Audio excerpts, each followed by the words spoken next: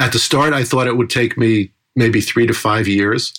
And then as I got into the 4th year, I really started to believe I would never finish it before I died. Hey readers, I'm Ann Bogle, and this is What Should I Read Next, episode 165. Welcome to the show that's dedicated to answering the question that plagues every reader. What should I read next? We don't get bossy on this show. What we will do here is give you the information you need to choose your next read. Every week, we'll talk all things books and reading and do a little literary matchmaking with one guest. Today, I want to make sure you know about the new reading challenge on my blog, Modern Mrs. Darcy, where we're entering our 9th year of helping readers get more out of their reading lives. The goal of the 2019 Reading Challenge is to help you get more out of your reading life in 2019. We can help. Visit my blog, Modern Mrs. Darcy, at modernmrsdarcy.com to get the details. Participants are reading 12 books across 10 categories that were specifically chosen to give you the best possible reading experience. And we've created free downloadable tools for you that are pretty, practical, and all kinds of motivating. We hope you'll join us for our 2019 challenge. Sign up and get your free challenge kit at modernmrsdarcy.com. To go straight to the page, it's modernmrsdarcy.com/reading-challenge-2019. That's a little awkward, but I think you can do it. modernmrsdarcy.com/reading-challenge-2019. Happy reading, everyone. Readers, welcome to 2019. If you entered the new year dreaming of a fresh approach to your reading life, whether the goal is tackling the classics, beating your Goodreads challenge, or simply finding more joy in your reading life, today's guest, Jim Mustich, has decades of wisdom to help kick off your best reading year ever. Jim and I got to chat this fall and then meet in person at the Kentucky Book Festival, where we discussed the importance of reading and shared some of our favorite books with the audience, and it was such a good time. Jim is the author of the new book, 1,000 Books to Read Before You Die, which is a wonderful addition to any book lover's shelves and one I've thoroughly enjoyed perusing myself. Today, Jim and I chat about his history as a reader and the inspiration and long road to publication for 1,000 books, and why reading those 1,000 books might not be as daunting as it first sounds. We are also putting Jim in the hot seat today. I share 3 of my favorite books, and then Jim graciously recommends which of those 1,000 books he thinks I should prioritize this year. It's so much fun, and I can't wait for you to listen. Let's get to it. Jim, welcome to the show. And thank you so much for having me. It's a pleasure to speak with you again. Oh, well, it's a pleasure to chat books with a fellow book lover, as always. And I'm so glad our paths have crossed this fall when you were on the road promoting 1,000 Books to Read Before You Die. And I was talking, I'd rather be reading. It's good to be back together again. It sure is. Jim, let's just jump right in and talk about your book. Your new release from this fall is called 1,000 Books to Read Before You Die. It is a doorstop of a volume, and I mean that in the most affectionate sense. Thank you. Around here, we talk about how when you get more out of your reading life, you get more out of the rest of your life as well. And you make a comment in your introduction at the beginning where you do say that 1,000 books is a life-changing list, and how that sounds grandiose, yet it's very true. Can you tell me a little about that? For me, reading is the way we keep the longest ongoing conversation we have interesting. And that conversation is the conversation we have with ourselves in our own head. And reading is a way we encourage what's already in our hearts and minds in a way that I think expands and enhances our lives in a way that we can't quite do in the rest of our busy days. So kind of retreating into the quiet company of a book allows us to talk to parts of ourselves that we don't engage or we don't get to interact with in the rest of our lives. And that's how, for me, reading just about anything, but reading books especially that are congenial to our interests, it's like nourishment. When we eat, we feel better, and we need the fuel that food provides. The same thing is true of our hearts and minds, and books are the food for our hearts and minds. Yes, and to expand on the food metaphor, I love the way you put it in your introduction, that your philosophy here is really reflected in the books you chose for your 1,000 books. But you said that we eat for pleasure as well as nourishment and indulgence as much as education, and sometimes for transcendence too. Yeah, and I think we read the way that we eat. So we'd be happy with a hot dog one day, and the next day we might want sushi, and we go back and forth between fancy foods and comfort foods, and I think we read the same way. Well, when I first flipped through the volume to see what books you chose, some of them surprised me. I was delighted to see all 6 Jane Austen novels there, Plato and Sophocles, and so much of the great Western canon that you would expect in a book like this. But there's also Make Way for Ducklings and Charlotte's Web and Into Thin Air and The Hunt for Red October and the 9/11 Commission report. So I was very curious about your philosophy of choosing these books. But then when I discovered it, it all made sense. It took me a long time to figure out how to approach this book. I mean, I spent 14 years writing it, so it was a long time in the work. But even getting my head around how to organize it, I spent a lot of time on. And I finally decided I would give myself the framework of a bookstore in which I could have only 1,000 books, but in which I wanted to be able to have something for every kind of reader. Something, to go back to our food metaphor, that spoke to every kind of reading appetite. So whether someone was looking to explore the great works of the Western canon, or was looking for a thriller to read on a plane, or was looking for picture books to share with their children or grandchildren, I wanted to have that, because that conversation with readers is what's central to me in all of this. For many years, I ran a book catalog, which I started in 1986, called The Common Reader. And one of the great joys of that was the correspondence we'd have with our customers. We'd used to get, in the early days, actual letters. It was even before email, and then email came in. And I still have 8 filing cabinets in my basement filled with people commenting on books that they discovered in our catalog, and even more importantly, recommending books to us, advocating for books that they loved. And that just expanded my horizons enormously. And many of those books made their way into this one. Now, you've said this book was 14 years in the making, but just how long have you been professionally discussing and writing about books now? Oh, nearly 4 decades. So for a long time, before I even started this book, and I ran the Common Reader catalog for 2 decades, and that was every day writing about books in a tone that I hoped was congenial and inviting to other readers. So I had done a lot of training, if you will, before I started on 1,000 Books to Read Before You Die. For those readers who haven't been on the planet for 4 decades, is there any place where they can go and get a taste of what it was like to get the Common Reader catalog? No. Unfortunately, it's something that now that I've finished the book, considering how we might do that, because on the book tour for the past 2.5 months, I've been traveling across the country. Everywhere I go, there's someone, if not several people, who remember the catalog with great fondness, which is very gratifying to me and leads me to believe that there's still an interested audience in the kinds of thing we did. And that audience, I'm sure, is very much your own, in the work that you do with What Should I Read Next and on your website. It's the same kind of inviting conversation about books that readers love. Well, is the tone that we'll find in your descriptions in 1,000 Books to Read Before You Die similar to the kind of content you would have shared in A Common Reader? Well, the book choices are certainly similar, and the kind of tone in some degree is similar. A Common Reader was much more personal because it was much more of the moment. What's not in the book, but what was very much a part of A Common Reader would be, I got a letter from so-and-so in Nashville, Tennessee about this book I had never heard of. And then I described finding the book and maybe even where I read it. I sat down on a Sunday afternoon under a tree. So there was much more kind of contextual writing about the reading in the catalog than there is in the book. Oh, that sounds like fun. Yeah. That sounds like a blog, actually, Jim. Yes. Well, it was, as I like to say, we founded this. It was a blog, and we built this community of a couple 100,000 readers. But all of this was before the internet. For 1,000 books, did you have any idea when you began that this would be a 14-year project? No. At the start, I thought it would take me maybe 3 to 5 years.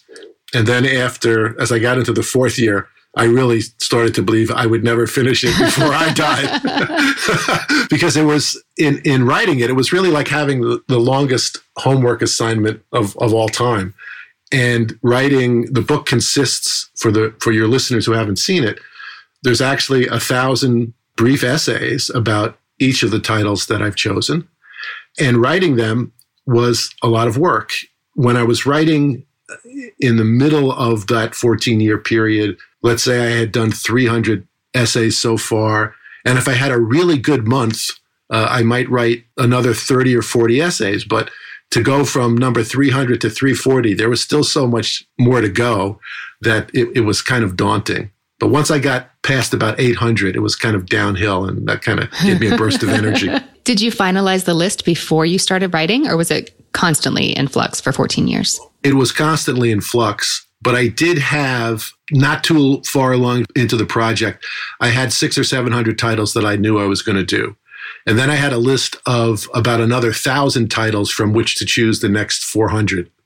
And as I got closer to the end, I tried to make sure I had the right balance and mix to speak to readers of, as I said before, every appetite. So there was juggling up to the last minute. There were new books being published. There were new conversations I was having with people. I say, in the introduction to the book, that once people know you are writing a book called 1,000 Books to Read Before You Die, you can never enjoy a dinner party in quite the way you did before. Because every reader wants to talk about it, what's in it, what's not in it, and to tell you their favorites. And I was continued to discover books that way right up to the end. When you discovered these books, would you need to read them to decide whether or not you might want to further consider them for inclusion? Absolutely. There were some books where I've been selling books for, as I said, for 4 decades. So I'm familiar with most titles that would come up. But I'll give you an example. It's really one of my favorite experiences related to the book. One evening, my wife and I were having dinner with some friends, and I was talking to the woman who was sitting next to me about travel books, and specifically about travel books about Italy. She said, "You know what the best travel book about Italy is?" I'm making the list in my head of all the books I knew as a bookseller, and I'm sure it was going to be one of those. And she told me a book that not only hadn't I read, I had never heard of the book or the author. So when I got home, I found a copy. It wasn't particularly easy to find, and I read it. And it is, in fact, the best travel book about Italy I've ever read now. And it's in the book, in 1,000 Books. It's called The Surprise of Cremona by a woman named Edith Templeton. And it's about her travels in Italy in the 1950s as a woman traveling alone. And she goes to all the smaller cities. So not Rome and Venice and Florence, but Cremona, Urbino, Ravenna. And her attention to everything she sees, from art to historical monuments to food to people's faces, is remarkable.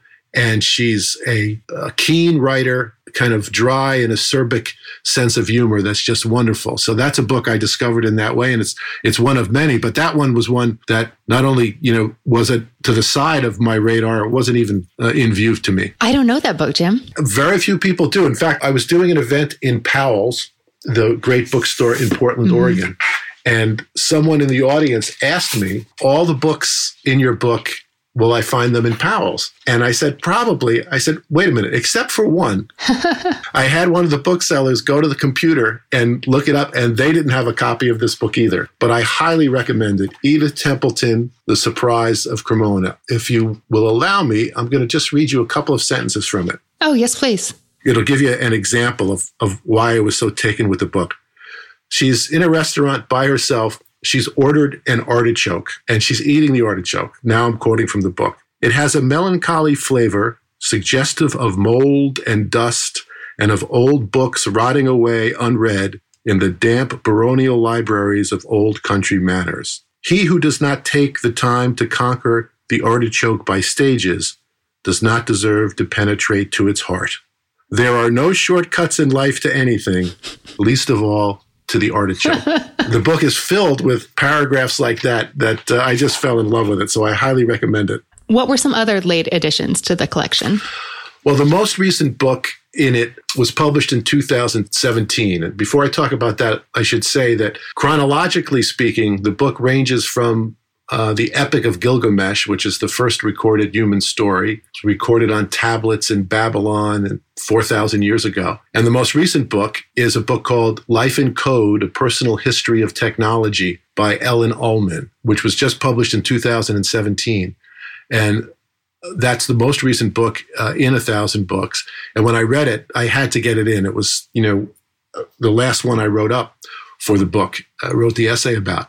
And Ellen Ullman is a terrific writer. Her original career was as a software coder in Silicon Valley, in the early days of Silicon Valley, when there were very few women in that role. And in 1998 or so, she wrote a book called Close to the Machine, which really captures the mind and passions of a programmer as no other book. It's become something of a cult classic. And she went on then to write 2 novels, one called By Blood and the other called The Bug. And in 2017, she released this book of essays called Life in Code, which is about her experiences in technology, but more importantly, about the world that technology has made and how we live in it. They're personal essays. It's not a dry sociological study. It's all about changes she sees in her neighborhood and so on. And she's just a wonderful writer.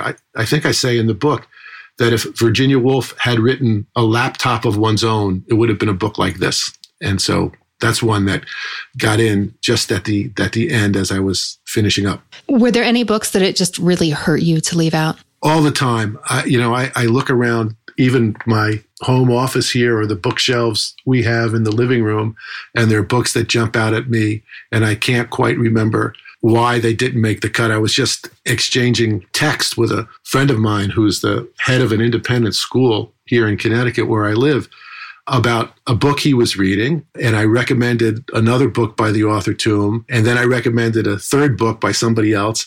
And he texted me back and said, I looked in your book and they're not there. What happened? So all the time there are books that aren't there. And so that was specifically about the poems of Mary Oliver, which I love. I didn't manage to write about for the book.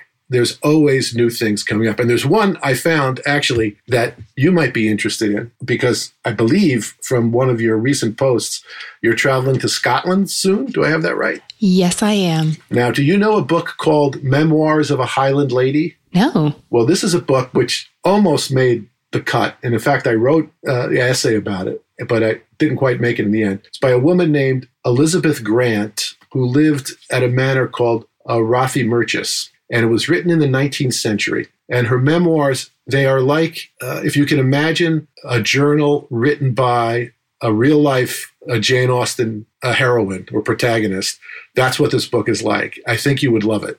And if you're going to Scotland, I recommend you pick it up either before you go or when you get back, because I think you'll find it terrifically entertaining and appealing in all the ways. There's a woman who is self-possessed, who comments upon the social world that she lives in, on family, on the conventions of her time in a way that's intensely literate but deeply engaging. And it's like being in an Austen novel for me. So you might want to check it out. I find that description very persuasive. Okay. When you read it, you can write me and say, why didn't you put this in the book? 1,000 seemed like a lot for many years, and now it seems like too few by several multiples. You mentioned in your introduction that there were some authors that you love so much that you hoped you might usher them in without their credentials being subject to too much scrutiny.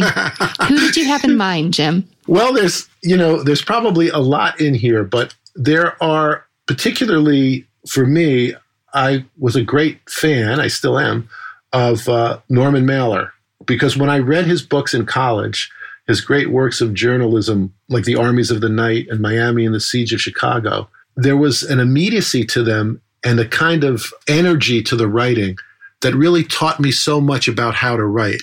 I believe the Armies of the Night, for instance, is in fact a great book, but it's really in here because it spoke to me so personally as an aspiring writer. And that's why I wanted to write about it and include it. There's other books like the novels of Rex Stout, the mystery novels. He has a great detective called Nero Wolfe. And Nero Wolfe is a very large man who lives in this brownstone on 35th Street in New York. He raises orchids up on the top floor of the house. He has a personal chef, so there's lots of stuff about food in the books. And then he has an assistant named Archie Goodwin who narrates the books. And he's kind of like the Philip Marlowe detective who goes out and handles all the action and he reports back to Wolfe. In any case, there's about 40 of these books. They were written from the mid-1930s to the early 1970s. And I just love them. I read them over and over again when I just want to read. I can never remember who done it. And I just love the characters so much. That's real comfort reading for me. And as I said before, that's part of what a reading life is. So that's another example. So you're saying that if there were 1,000 books that you thought you might include in addition to the 1,000 you actually did, the ones you personally loved made the cut. Much of the time. Yes, exactly. That's the author's prerogative. Yes. Jim, I went through your checklist. And I loved that you had not only the short reading lists in the back, like 12 books to read before you're 12, which was a lot of fun, and then some organized by theme and content. And isn't there a soul food list? I thought that was fun. But I like that there was a checklist of the 1,000 books, which actually takes quite a bit of time to go through. But I did it, and I enjoyed checking them off with my pencil. I was really proud of myself for finally reading Kazuo Ishiguro's The Remains of the Day, I think 4 days before I went through your checklist. Oh, good. Well, that's a wonderful book. It is, and it's one I've been meaning to read for over a decade, possibly 2 if it's been out that long. It's one of those books that I knew had been life-changing for so many readers, that I knew was a great work of literature, and I just hadn't gotten around to because it would always be there. And I don't know what gave me the kick in the pants, but I found so many of those titles going through your list. So I did go through, I checked them off. I have read 168. Do you talk to a lot of readers who feel compelled to, first of all, go through and count up their number? But then do you find that people really want to finish your checklist after seeing it? Well, I think people initially have that impulse, and they certainly want to open the book and see if their favorites are in there, first of all.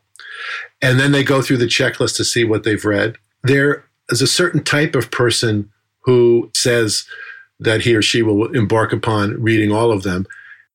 I try to recommend a different path to the book, which is really to open it anywhere and read around till you find something that's so compelling you want to read that book.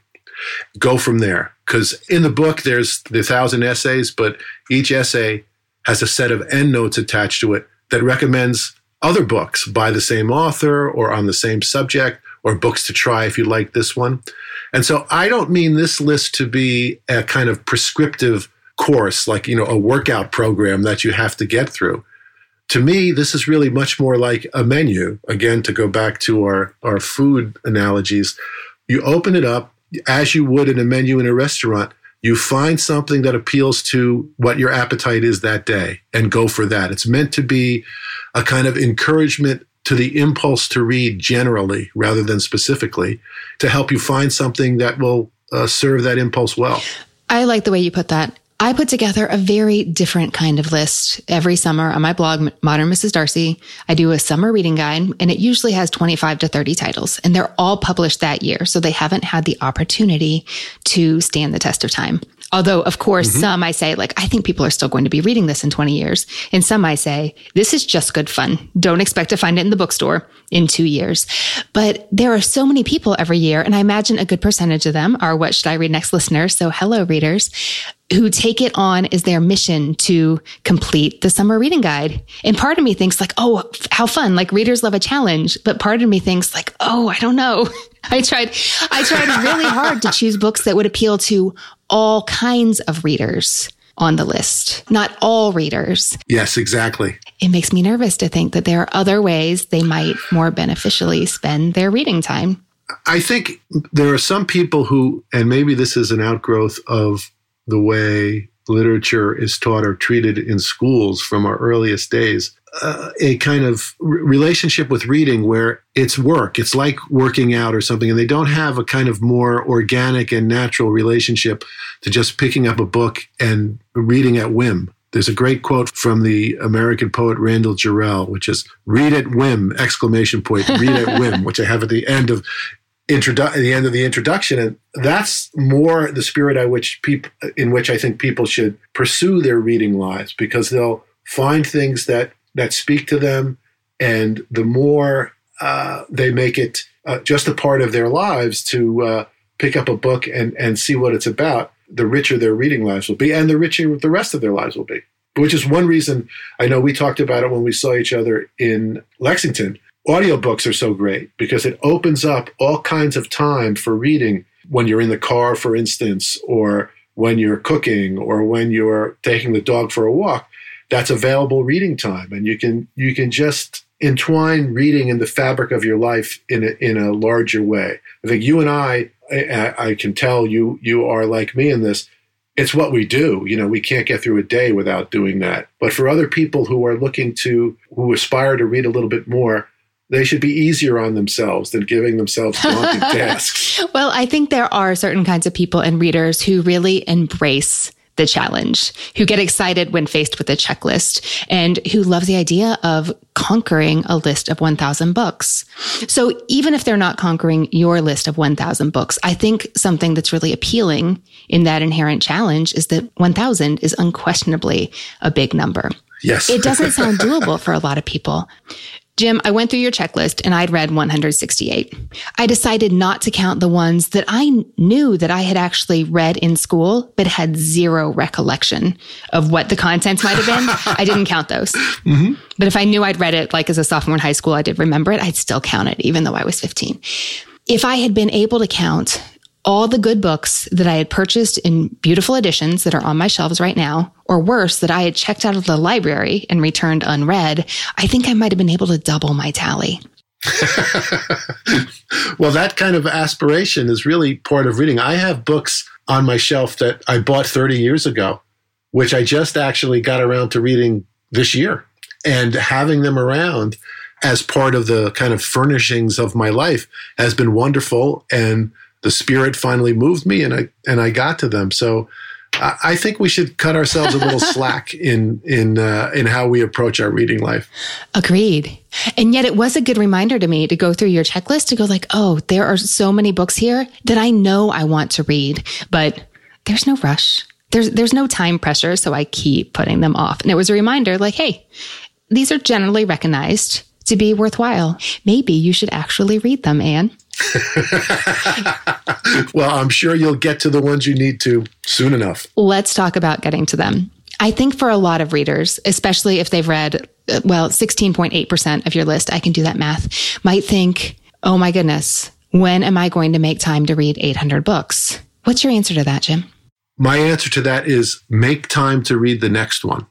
Find one that appeals to you, and then the next one after that. It's like one book at a time, as so many of us live one day at a time, because otherwise the weight of all the books you're not reading kind of pushes down the pleasure of the one you can read at this moment. And so my answer to it is to just find the one, and then that will lead you to the next one. That one will lead you to the next one, and just keep at it, and everything will add up and accumulate into a nice list. I came across a quote once in a book, if you can believe it. It might have been Richard Foster, but he said that people in general tend to vastly overestimate what they can accomplish. And he wasn't just talking about reading, but they overestimate what they can accomplish in 1 year, but hugely underestimate what they can accomplish in 10, because our minds just don't generally work that way unless we push them to do so. And I think that really applies to the reading life. When I think about reading 1,000 books, I think that is a lot of books, and that's not something that I can tackle in a year. But I read a lot.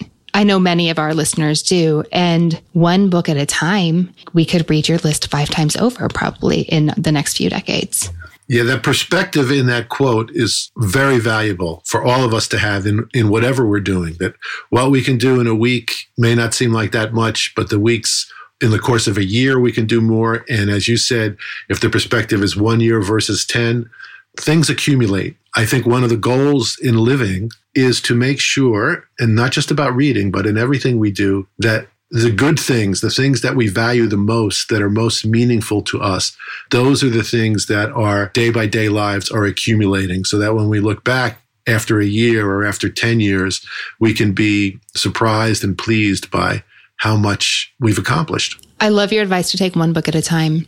And also I find that when I'm rushing to get to the next book, because for whatever reason, whether it's on a project or on my reading list in general, if I'm in a rush, I can't enjoy the book that is actually in front of me. Mm-hmm, exactly. Jim, I'm hoping today you can help me pick my next few reads Although I've got to say, Memoirs of a Highland Lady, I think belongs very high on my to-be-read list at the moment. Circumstances being what they are. I do think you'll love that one. So I wanted to make sure I told you about it. I am a little daunted by recommending books to you, I must say, but I'm game. No, you're a pro. This is going to be fun. Readers, on our recent Ask Me Anything episode, I got lots of questions about recommending books for kids. When it comes to children's recs, I rely on people who know children's books, and Literati Kids sure does.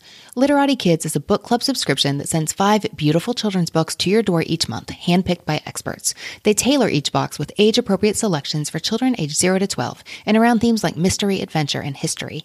My 10-year-old loved his Literati box and found several new favorite authors among their personalized selections.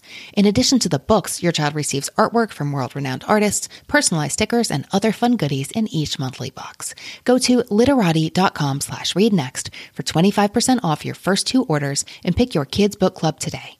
Remember, no one else has kids' book clubs like these. Only at literati.com/readnext can you get 25% off your first 2 orders and receive 5 incredible kids' books curated by experts delivered to your door every month.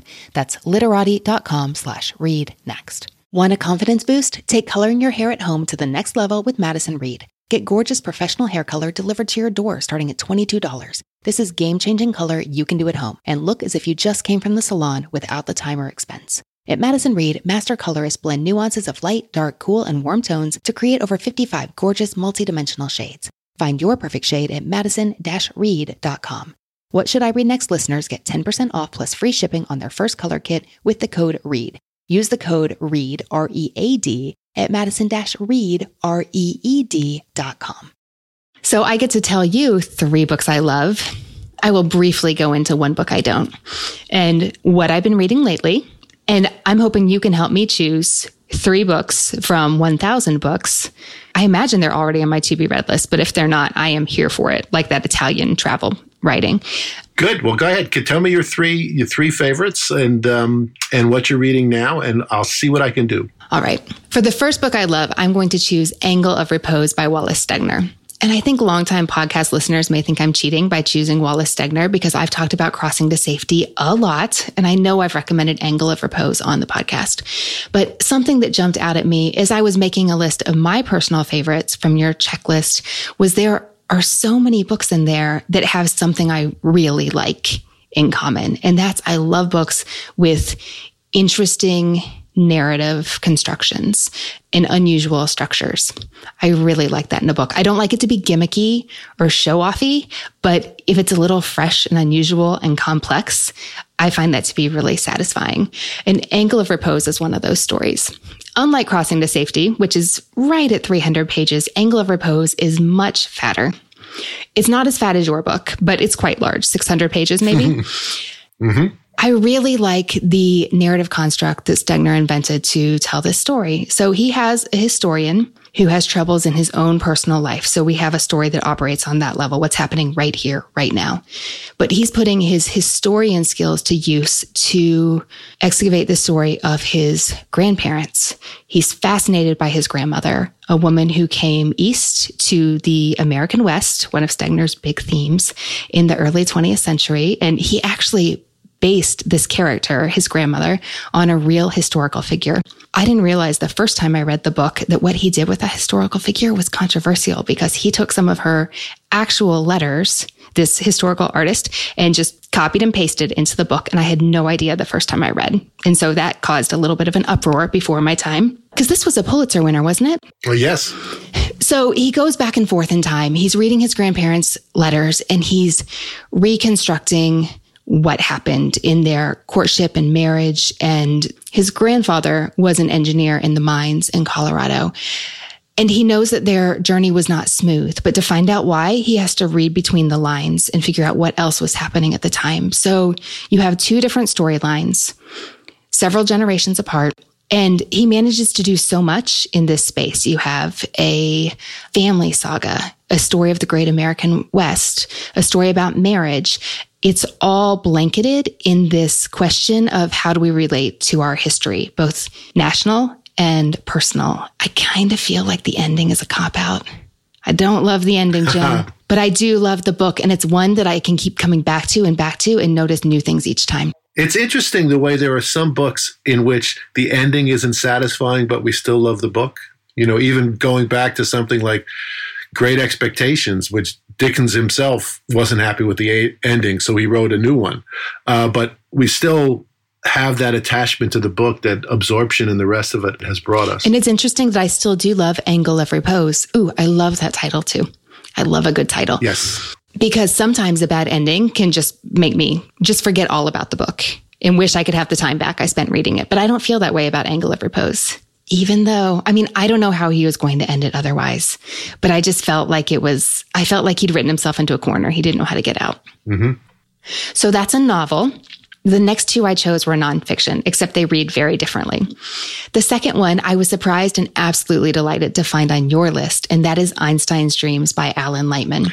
Oh, I'm so glad you love that book as well. How did you find it? A reader, a common reader, suggested it to me. It was pretty close to when it had first come out, and someone sent me a postcard, I think it was, saying, you have to look at this book by Alan Lightman. Lightman was a physicist at MIT at the time, I believe, and this is just a marvelous book. So yeah, tell me why you love it. And he's a fascinating man, a physicist Absolutely. And a writer. Oh, well, I remember just stumbling upon this when I was in high school, when it came out in 1993, and it caught my eye. I'm no scientist, liberal arts major right here, but I've always been interested in reading about quantum physics. I remember spying this on the end cap at my now defunct local independent bookstore and picked it up and thought, what a concept, because I love books with an interesting concept. This is the structure that Lightman imagined for this book. It's 1905 and a very young patent clerk, Albert Einstein, is working on his paper on the electrodynamics of moving bodies. So he's making progress on his theory of relativity. And as he works on it, his work is bleeding into his dreams. So this book consists of 30 entirely fictional, short, poetic vignettes that describe what Einstein dreamed of that night. And I love that it's small enough to read in an afternoon, but it's easy you can leave it on your coffee table and just pick it up and open to one and read it and come back to it. It's so unusual. It's completely delightful. It's astoundingly creative. The different ways Lightman has Einstein imagine what time looks like and feels like and how it moves and how it affects us. It was such a surprise to me. And over the years, it's held up and withstood numerous rereadings. And I really respect that in a book. I share your enthusiasm for this book, and especially what you said at the end there, that it holds up, and the fact that you can open it up just about anywhere and be given something to ponder about time or about light or about elements of physics, but they're not presented that way. They're just presented as wonderful imagery that leads us deeper into the natural world and into the world beyond that. So it's a marvelous book. Yes, I admire the way that his writing is so playful, but it's also very thoughtful and grounded. And I really like having those two things together. Terrific. Another one that I shouldn't have been surprised to find, but it's not what I was expecting, was Jane Jacobs' The Death and Life of Great American Cities. I love urban planning books. It's only in the past few years that I've really been able to begin to articulate why. I know that I am fascinated with the factors that affect our everyday life that many of us are completely blind to. So I love the way that someone like Jane Jacobs can say, oh, do you know why you like walking down that sidewalk? Well, there are 17 factors you have never considered, but they are all working. This isn't some kind of magic. There are actual things at play that either someone planned or you've been lucky to coincidentally benefit from, but it's not a mystery. Let me show you how it works. I love to see how things are made, and I love the structures behind things. In The Death and Life of Great American Cities, she's talking about urban planning in general, but specifically New York City streets. So if you want a really nerdy, fun trip to New York, read this book first, and you can see it lived out. Very well said. I also like, even if you're not a total urban planning nerd like I am, the way she points out the fabric of the places we inhabit and how so many things that we tend to think of as existing separately are actually really intricately connected. It's the kind of book that I'm glad you're highlighting it, because it might not naturally appeal to a lot of readers, but you've articulated exactly why it's so exciting and so much fun to read. Well, I think it sounds like a textbook, but if you're a human who lives in a world that has sidewalks sometimes, you're affected by the things she writes about. Mm-hmm, exactly. Jim, I had a long list of things that I almost wanted to include here. I decided to go with the structural. I love Chimamanda Ngozi Adichie, so half of A Yellow Sun was on my short list for you. All of it was on my short list. How Buildings Learn, which I was very surprised to see here. Yes, that's a marvelous book by Stuart Brand about how buildings change over time based on our use of them. And it's kind of similar to some of the things you said about how Jacobs writes about sidewalks. It's in their use that buildings kind of assume their character over time. Buildings are part of the fabric of our lives the same way sidewalks are, and we have to think about them in that way. I love that book. I just discovered that this year and picked it up from the library sometime this fall. I love Barbara Kingsolver, so I thought really hard about the Poisonwood Bible. I think everybody knows I love Jane Austen. I didn't need to put that in. And Mary Carr's The Liars Club made my short list. Ooh, and Gilead. Yes. Okay. I don't want to go into detail about a book I don't like because I feel like I've given you lots to work with. But I will say, I do have that completionist impulse in me, Jim. And I was thinking at a certain point on your list, do I want to read these 1,000 books? But I didn't make it very far. I got to the B's and I saw Clockwork Orange and I went, no, I don't. That book is not for me. Too much. It's a very harsh book. And I know it is for a reason. I understand this is the point. Yes. I also watched the movie in high school. That was enough for several lifetimes. Interestingly, the movie is different from the book. The book, well, the American edition from the English edition were slightly different in how they used the last chapter, but it is a kind of overpowering book in a way that can be engaging and invigorating, but also in some ways repellent in the force of its violence and so on. So I can certainly understand that reaction. I love that you knew the difference between the American and British versions off the top of your head. Well, I try to remember what I found out about each of these books as I wrote them, and that one is still in there. And then, I just finished The Remains of the Day. Before I started flipping through your list, I happened to request another one you included from the library, and that's Iris Murdoch, The Sea, the Sea. And that would be my first Iris Murdoch. Oh, Iris Murdoch, you will love, just based on everything you've said here and what I've read in your book. And from listening to you on the podcast, I think Iris Murdoch is a writer for you, for sure. Oh, I'm happy to hear it. I think sometimes readers, and this definitely applies to me, they just need a nudge. They're thinking about reading something, and they just need someone to say yes. Yes, I agree. And that's, to me, part of what you do and part of what I try to do in the book is to be the nudge supplier. So, I'm going to put that on my business card. Good. Readers, if you love What Should I Read Next, you're going to love being part of our Patreon community. That's where we share bonus episodes, including follow-ups with previous guests, interesting conversations that were cut for time reasons, and One Great Book Style episodes where I tell you all about recent reads that I adore. In addition to the extra audio, you get access to our super secret spreadsheet vault with the full list of all the books guests love and my 3 recommendations from every episode in an easy-to-search format. And on occasion, we get together live online for Ask Us Anything style conversations and events like our 90-minute fall book preview and summer reading guide unboxing. Join for all these perks and to be part of the community behind What Should I Read Next. Go to patreon.com/whatshouldireadnext. That's patreon.com/whatshouldireadnext to become a member today. Patreon.com/whatshouldireadnext. All right, Jim. I shared Angle of Repose by Wallace Stegner, Einstein's Dreams by Alan Lightman, and The Death and Life of Great American Cities by Jane Jacobs. What do you think I should read next? I'll give you 3, and maybe there'll be a bonus one because I have 1,000 to deal with here. But thinking about Angle of Repose and its attentions to family and history and the landscape of the American West, I immediately think of a book by Ivan Doig called This House of Sky. This was published in 1978. Doig went on to become a very accomplished novelist, but this was his first book, and it's a memoir of growing up in Montana, a memoir of his childhood. And when he wrote about how this book came about, he wrote the following. In the last year of the 1960s, when this country was going through convulsive self-questioning, I was as usual out of step. it was getting clearer and clearer to me what I was in life. I was a relic. And he goes on to describe a relic as something whose original cultural environment has disappeared. The story that he tells is about growing up with his father and his maternal grandmother who raised him, because his mother died when he was about 6. So this book, This House of Sky, is the story of these 3 survivors and of the environment. It was the very hardscrabble world of Montana sheep ranching that shaped all of them, and which each one of them outlasted.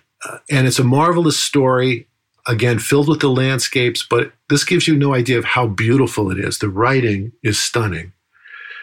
He was blessed, as his, focus on the word relic indicates, with a gift for refreshing common experience and everyday struggle with the benediction of the right words. And so his book is about ranching, but it's about memory and family and all the ramifications of kinship and how all of that is related to history and the physical environment. So that's a marvelous book that I think you should take a look at. That sounds up my alley. And I know that several podcast guests with taste I found had a huge overlap with mine, have chosen Ivan Doig as a favorite. Well, this was his first book, and it's breathtaking and absorbing and has the richness of character in place of a novel. It's a memoir, but highly rewarding. I'm looking forward to trying that. And then combining your enthusiasm for Einstein's dreams and the death and life of great American cities, I'm going to recommend a book by the Italian writer Italo Calvino called Invisible Cities. I've been meaning to read him, but I know very little about this book. Tell me more. It was published in Italy in 1972, and the English translation came out 2 years later. And it has a very playful, eccentric structure. It purports to be a record of conversations between Marco Polo, when he's traveling in the East, and Kubla Khan. And the traveler is describing to the great Khan the many extraordinary cities he has encountered in his wanderings. And it is filled with this kind of poetic and philosophical charm in the same way Einstein's dreams is. But instead of quantum physics and light and time, Calvino was really writing about the spirits that move us, our aspirations and longings and apprehensions, our desires and fears, and how cities represent them. The book unfolds in brief descriptions, Marco Polo's descriptions of 55 fantastic cities, from one called Anastasia, which is a city which has concentric canals watering it and kites flying over it, to Zenobia, which, although set on dry terrain, stands on high pilings, and the houses are made of bamboo and zinc with platforms and balconies placed on stilts at various heights.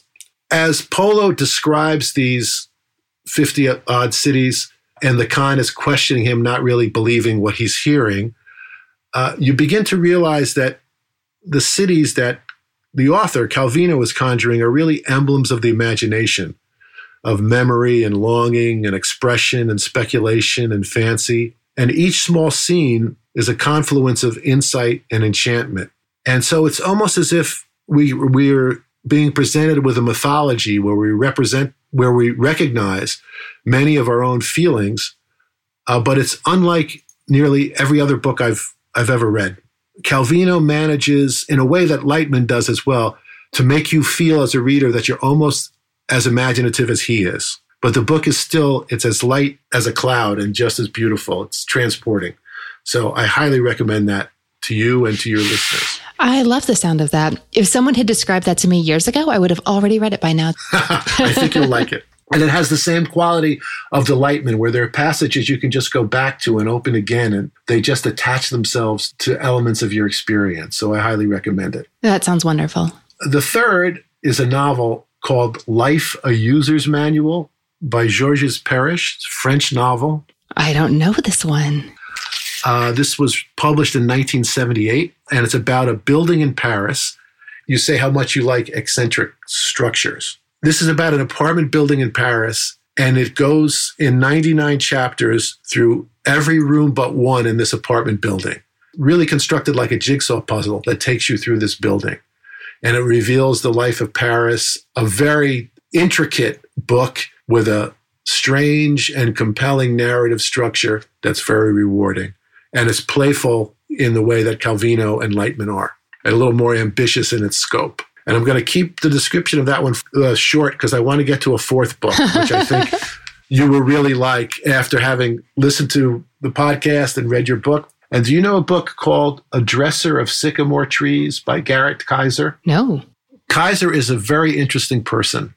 He was a high school English teacher, an Episcopal minister, a writer of real wisdom, who's written books about anger and noise and odd subjects. But his work, to me, engages the kind of enduring dilemmas of human existence as well as the circumstantial trials of contemporary life. And one of his real gifts is for showing how those two things are entwined. A Dresser of Sycamore Trees, which came out in 1991, and I think it was his first book. It's a memoir, and it's an account of how he became to be the lay minister of a small Episcopal parish, very small town in the northeast corner of Vermont. And while it's a book about the life of the spirit, it's very much about the material world as well, about family and work and community conversations. And he grapples equally with the aggravations of life and the epiphanies of higher thoughts. And the writing honors the reader's experience as much as his own. As one early critic put it, it's a book about the extraordinary dailiness of grace. I think you'll find all of that interesting and his mind very interesting.